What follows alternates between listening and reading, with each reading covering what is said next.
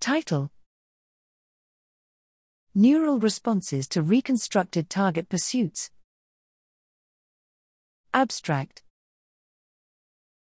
Many animals use motion vision information to control dynamic behaviors. Predatory animals, for example, show an exquisite ability to detect rapidly moving prey followed by pursuit and capture. Such target detection is not only used by predators but can also play an important role in conspecific interactions. Male hoverflies, Eristalis tenax, for example, vigorously defend their territories against conspecific intruders. Visual target detection is believed to be subserved by specialized target-tuned neurons that are found in a range of species, including cats, zebrafish, and insects. However, how these target-tuned neurons respond to actual pursuit trajectories is currently not well understood. To redress his, we recorded extracellularly from target-selective descending neurons, TSDNs, in male Eristalis tenax hoverflies.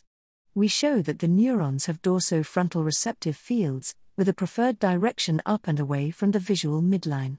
We next reconstructed visual flow fields as experienced during pursuits of artificial targets, black beads. We recorded TSDN responses to 6 reconstructed pursuits and found that each neuron responded consistently at remarkably specific time points, but that these time points differed between neurons. We compared the observed spike probability with the spike probability predicted from each neuron's receptive field and size tuning, and found a correlation coefficient of 0.35. Interestingly, however, the overall response rate was low, with individual neurons responding to only a small part of each reconstructed pursuit.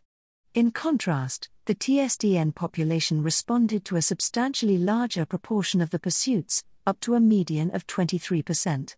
This large variation between neurons could be useful if different neurons control different parts of the behavioral output,